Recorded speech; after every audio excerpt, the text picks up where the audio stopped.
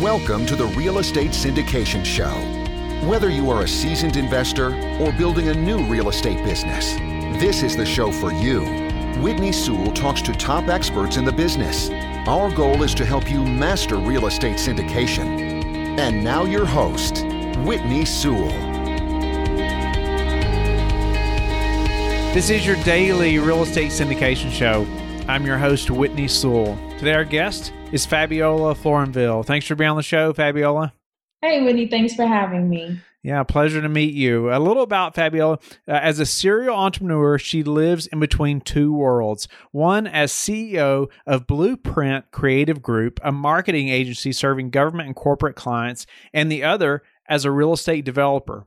Started her real estate investing career in 2003 when she purchased her first few investment properties in Atlanta.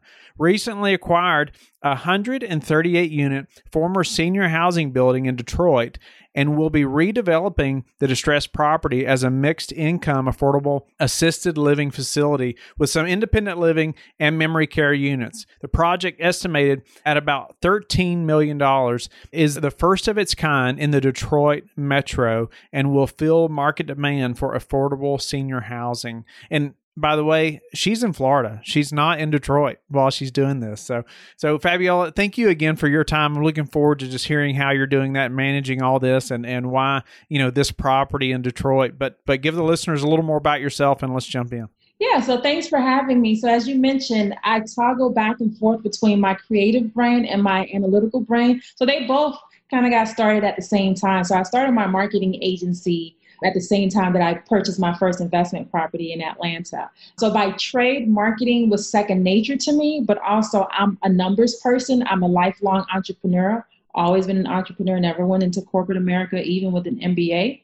So real estate also became natural for me. And so I did both of them at the same time. So I've always learned how to toggle, and sometimes they both work well together, and sometimes I live them differently and independently. So the marketing piece, that's clear cut and dry. So I serve government and corporate sectors. The real estate side, I've seen my career transition from just investing in single family, the typical startup, fix and flips, particularly during that sweet time in the mid 2000s when everyone was, enjoying the successes in that. And I was fairly young. I was in my very early 20s when I first purchased my first few properties. Actually, I came out of grad school. And within 6 months of graduating, I purchased the first investment. And then, like everyone else, the market happens. And being very youthful during that time period, you have an opportunity to bounce back. So I made money and I lost some money, like a lot of other people. But it was easy for me to do so because I knew, one, I was far from 30. So I had a good opportunity to bounce back.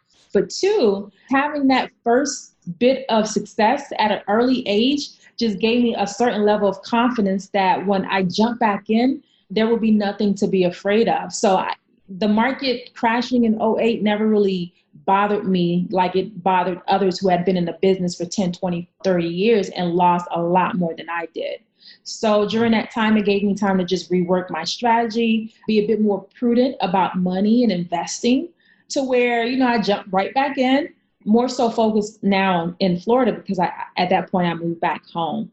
And just after doing single family, what was the straw for me was after doing a headache rehab on a single family project. And I was like, okay, I can no longer do single family. If I'm going to put this much energy and have this much of a headache on a project, I need scale. And so immediately for me, the shift was I need to go into multifamily. So from an industry perspective, it made sense, but also from a resource perspective, when you talk about economies of scale, it just made a lot more sense for me. This property that I purchased in Detroit, this one is actually a recent acquisition. It's an all-cash acquisition of a 138-unit building. And why Detroit? Especially when a lot of people try to shy away from Detroit. It still has its issues, but it's a comeback story. And I love a great comeback story. As an entrepreneur, I thrive in solving problems. I thrive in hard to deal with situations. So where others run, I tend to try to figure out what is it that they're missing that I can tap into. And Detroit for me is that market. I see a lot of opportunity in Detroit. Obviously, everyone knows that the downtown and midtown quarter is completely revitalized, which means that naturally all of that is going to start to push north, right? And for me, it being a largely Black city, for me, making sure that gentrification also had some level of inclusion as well, because it was about preservation in addition to evolution. And that's how I see the whole gentrification phenomenon. So being able to tap into that. So I went to Detroit really just off of a one-person connection. I had an college alumni friend that said, look, my cousin is a developer. I'll connect you to him and you'll know everyone that you need to know through him. And that's literally how it happens. And Detroit, obviously, it has a lot of Southern roots. So I got a Southern hospitality from Detroiters. They welcome me. A lot of times, especially being in Miami, when you come into a competitive market like this, you got to find your own way because it's dog eat dog. But Detroit is a very welcoming city. Obviously, they need developers to come in. There's a lot of opportunities. So everyone was very open about connecting me to who I needed to connect to. So being a newcomer, I never felt isolated or felt like I was coming into new territory and would have to deal with those challenges. Sometimes when you come into a new market, there are some challenges that you have to deal with. And Detroit never gave me that. So I welcome that opportunity, especially me coming from a large city like Miami. Had you done senior housing before, or? This is the first one. So as I mentioned, I'm an entrepreneur, so I figure out how to solve problems. So this building was actually a former senior housing building. It was owned by a church. So it fell into to the same distress stories as other Detroit properties. And it had been vacant for about 8 to 10 years. So I knew that at some point it would be good for seniors, right? To the level of what that could look like, I wasn't sure. But just me spending time on the ground in Detroit and working my social and political capital, meeting everyone, learning the backstories, learning the communities, things naturally fall into place as you get curious. So I don't go into a deal looking to know all the answers up front. So for me, I was just curious about Detroit, and that was enough to lead me to where I needed to be. And just allowing momentum to just flow me through, it led me to the opportunity. So it was a chance discussion that I had with a colleague in Miami, and I mentioned this building. I had not acquired it at that point, but just me speaking it as if it's going to be mine. I said, I have this building. It's a senior housing project. I know I want to do the project. I know I want to do something with the building. I'm thinking multifamily. And this colleague was like, I have an operating partner who essentially created the model for assisted living, for affordable assisted living. You need to connect with them. Actually, I can hook up a dinner between the two of you. And literally that changed the entire narrative for me. Wow. It just happened. Okay. Like that. Yeah. So senior living, tell me, can you elaborate more on the project itself or timelines and what you see, how you see this moving forward? So it was 138 units. And it was built for senior housing, which means that the footprint is a little smaller. So you're not talking about an 800 square foot apartment. You're talking about a studio and a one bedroom that's maybe no more than 600 square feet, just what seniors need. Now, my operating partner, Mia Senior Living, created the first senior public housing project in the country in Miami. And it became a pilot for how affordable assisted living works when you combine it with vouchers and Medicaid to pay for the housing and the services. And that's essentially what I'm doing. My partner has created these same projects for housing commissions in other communities, and I'm bringing it to Detroit. It's the first that exists in Detroit where it's assisted living, memory care, and independent living in one building. So essentially it's housing and the supportive services in one building. So there's a project that comes close enough in Detroit. It recently came down on the pipeline maybe 2 years ago. It has the housing portion, but they outsource the service portion. But my building will have all of it in-house, which happens in Florida naturally. Now, the key is that in senior housing, you have deeply affordable and then you have mid-market luxury. So for seniors who are not self-pay and can't afford the average $6,000 to $7,000, that's what senior housing costs on average. But if they have SSI or pensions, they can't afford the affordable, they're stuck. And so this is not a Detroit problem, but a national problem. Seniors have a problem aging in place. So as they're home and they have mobility issues in homes that they've lived in for 20, 30, 40, 50 years, these homes can no longer support them. From a financial perspective, it's much cheaper for the federal government to move seniors into a senior community or assisted living community once they have difficult aging in place And it's cheaper to do that versus taking them to a nursing home. So the federal government actually wants to see more assisted living projects because it's a lot cheaper than a nursing home. But what do you do in a market where you don't have that product? And essentially, I'm creating that. So it's not that Detroit doesn't have senior housing, but the permanent supportive services that comes with the housing is what's not yet available. How do you check for demand for senior living or a project like this? Okay, so nationally, there's demand. So there's a silver tsunami that's happening. In the next 10 to 20 years, the population of seniors is probably going to be more than a quarter of the entire country's population. So developers right now are trying to figure out how do they meet housing demand for seniors. And they actually coined it the silver tsunami. And what's going to happen is that you're going to have the market be flooded with housing inventory from personal homes, single family homes that seniors are now having to sell because they can no longer live in the homes. You want to downsize or there's mobility issues. Now, those seniors are going to need someplace new to live. And this is where senior housing come in. So a lot of seniors between 65 to say 75 don't necessarily need assisted living, but they want to be in a community of seniors. So that's where independent living comes in. So the assisted living part, the sweet spot is really 84 to 86 and older, but you start to see them move in at about 76 plus. So I'm essentially allowing that younger senior, that 65 to 75, to be able to live on the independent living side. And then that older senior that is more of that 80 plus to live in the assisted living side. Now, we know that Alzheimer's is a growing issue in this country, so that's where the memory care units come in as well. So they'll all be able to live in one facility. Tell me about the renovation plan or what you can share about the budget or just a renovation budget for a project like that as well. I know you said it's been vacant for maybe 10 years, or so, and getting this back in shape and up to code, I can't imagine what that's going to entail, but elaborate a little bit on that process and just moving forward. So it's a big undertaking. So roughly $13 million renovation. Now, luckily, this building was only built in 1974. So it's not an old property in the sense of old, but obviously there's still a lot of code changes since then and making it a smart building. So I'm building this building for the future senior because the industry is shifting. I'm now having to consider what trends and innovations these seniors are going to be looking for 10 years from now.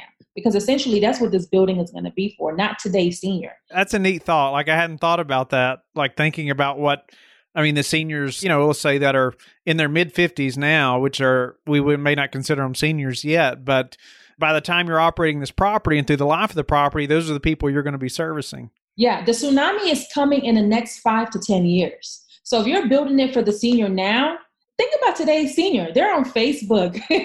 They're on Instagram. I saw a TikTok of a senior, of a grandma on TikTok.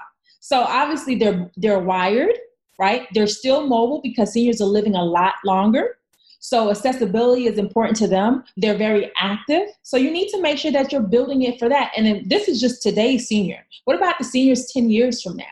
So you have to be aware of some of these trends. So I'm building a smart facility for one that's going to be energy efficient from that perspective, but also a smart facility that can also interact with seniors. So think about how Alexa is already starting to be introduced in the homes. When we think about a security component, having in-home security where seniors can tap into something and get help from the nursing staff is going to be a built-in component. So there's a lot of that comes into play. I'm even thinking about wraparound services because a lot of seniors, because they're aging, they're living a lot longer. Some of them are still mobile enough to where they want to still be active entrepreneurially. So there's opportunities for seniors to tap into new entrepreneurial programs just to keep them a lot more active. A lot of professional seniors who are retired but still want to be able to use some of their intellect. Did you say wraparound services? Yeah, wraparound services, like adult daycare. Okay.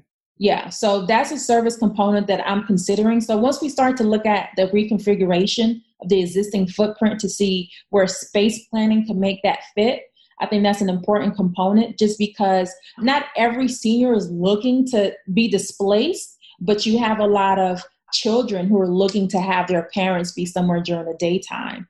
So adult daycare is a growing need as well. I mean, when you think about Alzheimer's and dementia and the rise in it, you have to consider all the support services that comes with those needs as well. How long will it take to renovate or before this project will open approximately? So it's a 15 to 18-month construction project. So where I am right now is in the financing phase. So I'm pursuing bond financing for the project, 4% LIHTC. And so I have a complex enough capital stack to where just the financing alone is going to be anywhere from a 3 to 6 month process. Bond financing. What is that? How is that different? So that's public financing. So LIHTC, low income housing tax credits, where essentially from the federal level down to the state level, there are tax credit allocations that are made that the state level then allocates to developers who can compete for these credits. And these credits are sold to equity investors who are looking for tax benefits it's a 15-year period, over the 15-year period of the project. So if you think about opportunity zones, for example, how investors will invest in an opportunity zone because they want to be able to take advantage of the credits that come over the 10-year life of that opportunity fund. Same thing, same concept of how low-income housing tax credits work. But it's a public financing tool, and you have a 4% and a 9%. 9% is a lot more competitive. A lot of states have an application period, sometimes maybe only 2 or 3 times a year, and then the 4% is more so project need. A project like this, so what's the hold period, or do you plan to ever sell? Well, a project, so let's think about the numbers, right? So I mentioned earlier that at the luxury level, that senior housing is upwards from $6,000 to $8,000. That's where the numbers are very attractive in the senior housing space. Now, because this is affordable assisted living, so it's a combination of subsidy on the housing side and then the Medicaid waivers. So the model for this is more so on the $3,800 to $4,000, just because all the services are being provided. So you're talking about activities of daily living, 3 meals a day plus a snack, housekeeping, laundry, social and recreational, health and fitness. So we're not doing skilled nursing, but you're providing the daily activities that a senior would need. And there's a cost to that. So it's a nice model and margin to be in, but as a subsidized project, I have rent limits for the seniors, and then the government through the Section 8 take care of the balance of that, and then the Medicaid side pays for the services. How will this potential economic downfall right now that we're experiencing or going to experience possibly affect a senior housing building like this? Well, I don't expect it to affect it. Well, for one, housing is always going to be a need, right? So that's where in the past year, you've been seeing multifamily investors flock to B and C class properties, because if you've been paying attention, you were already expecting 2020 to take a little hit. I mean, granted, we didn't know it was going to be this bad, this fast, but I had already aligned all of my energy and resources into knowing that 2020 was going to be a softening in the market and a recession was forthcoming. So I'm not totally unprepared for one. So multifamily investors were already going down this lane, and B and C class projects were the opportunities that multifamily was looking for. In the senior housing space, it's the same thing. This is housing at the end of the day. It just comes with supportive services. But again, as I mentioned, there is a huge need in this country for senior housing. In Detroit alone, anecdotally, it's about a 5,000 to 10,000 unit shortage just for seniors. Wow. So nationally, I mean, I can't even remember the numbers off the top of my head, but it's a huge shortage for senior housing. So whether or not we're in a recession, it's still a need that the government has to respond to. Seniors are our most vulnerable and our most cherished, along with children. So those two populations alone, and then obviously military, those populations alone almost always get the support that they need. What's been the hardest part of this commercial real estate, investing journey for you? The hardest part, I haven't met that yet. Now, what I can say the most interesting part is learning a new sector of the industry. So I don't know senior housing, right?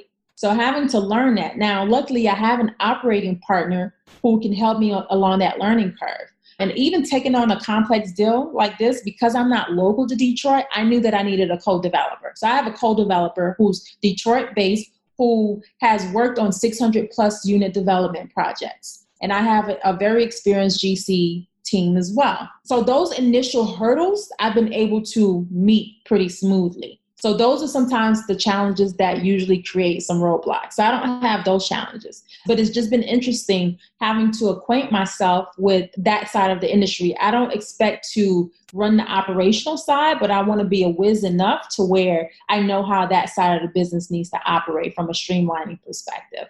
So just acquainting myself with the dynamics of Medicaid. Right now, all this week, I spent a tremendous amount of time learning about Medicaid.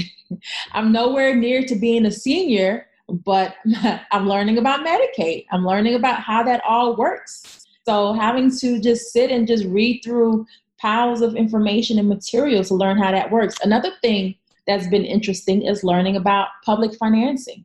So as a developer, you usually think I'm going to go out and raise equity, right? And I know how to do that pretty well. I have private equity firms. If I need to raise and get a check from one or two investors, I know how to do that regardless of the size of the deal. But now when you're talking about public financing, there's legislative codes that are involved in that. So I'm sitting through the Michigan Housing Authority legislative code, reading about LIHTC, how the housing tax credits work and the financing source and how the federal government component. I'm having to rework my entire pro forma to make it fit into LIHTC. So that's fun to me. So that's the analytical side of my brain that I like to tap into, and having the marketing side dominate a lot more at times. I don't get to work that side of my brain. I'm having some fun. It takes a lot longer. Obviously, numbers and analytics takes a little longer than the creative side where you can just blurt out something and it just sounds good and, put some good strategies together. But I enjoy the analytical side of my brain. So I haven't met a challenge yet. What's the number one thing that's contributed to your success? And maybe you just told us. Well, being curious. I started entrepreneurship in the 7th grade out of curiosity. My mother bought leftover Halloween candy, and I've never had a sweet tooth. So I said, I'm going to take this to school and sell it. And the fact that I sold an entire bag of Snickers at 12 years old, I came home, I was like, I want to do this again. So she fed the habit. And I started selling chips. I had no need for the money, but just being creative enough to say, I figured out how to make money. And that carried me. I always had that curiosity, even through college, figuring out how to make money just to have pocket change. So just being curious. And even then in middle school, I always knew that I would not go into corporate America. So I had already told everyone, told my family, told my best friend, I'm not going to work for anyone. And that naturally creates a curiosity. Shoot, if you say you're never going to get a job, you better figure out how you're going to make it in life. So naturally just being curious. So I don't shy away from problems. I like to figure out how to solve stuff. So what scares other people actually excites me a little. That makes you an entrepreneur, right? So how do you like to give back? I give back by being on a lot of boards. So in Miami and South Florida, I'm deeply passionate about economic development, equity and inclusion. I sat on the Economic Development Board here in South Florida, chamber boards, a lot of different organizations, urban league boards. So was very active with all of those, especially I'm in my late 30s now. So when I had a lot more energy in my 20s, I was running around with every single organization, just because there are some topics of interest to me that are, down to my core that I really believe in. And so I stay connected in that. I spent 5 years with Take Stock in Children, which is a nonprofit that awards a scholarship to a child that goes through this program, this mentoring program. So for 5 years, every week, I would visit this student from middle school until the day she graduated high school, and spent an hour in school with her just as her mentor.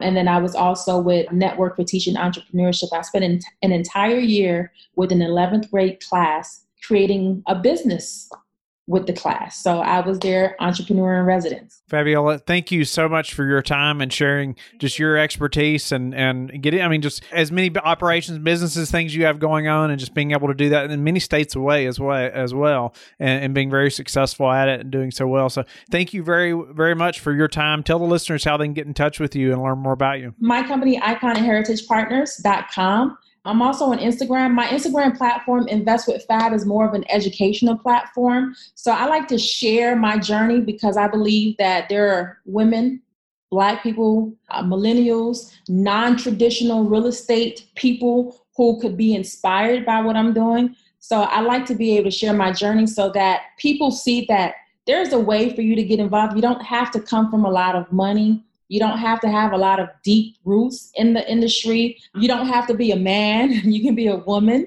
and be in a male-dominated industry. You don't have to be old. You can be young. I bought my first property at 22, and I'm far from 22 now.